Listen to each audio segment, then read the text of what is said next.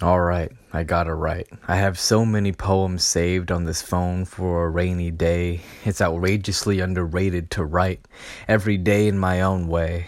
I'll always have something new to say if I keep my mind nude like Buddhists say. What Buddhists say? Life is suffering. Not to bring clouds to your day, but understanding that life's demanding and requires thinking.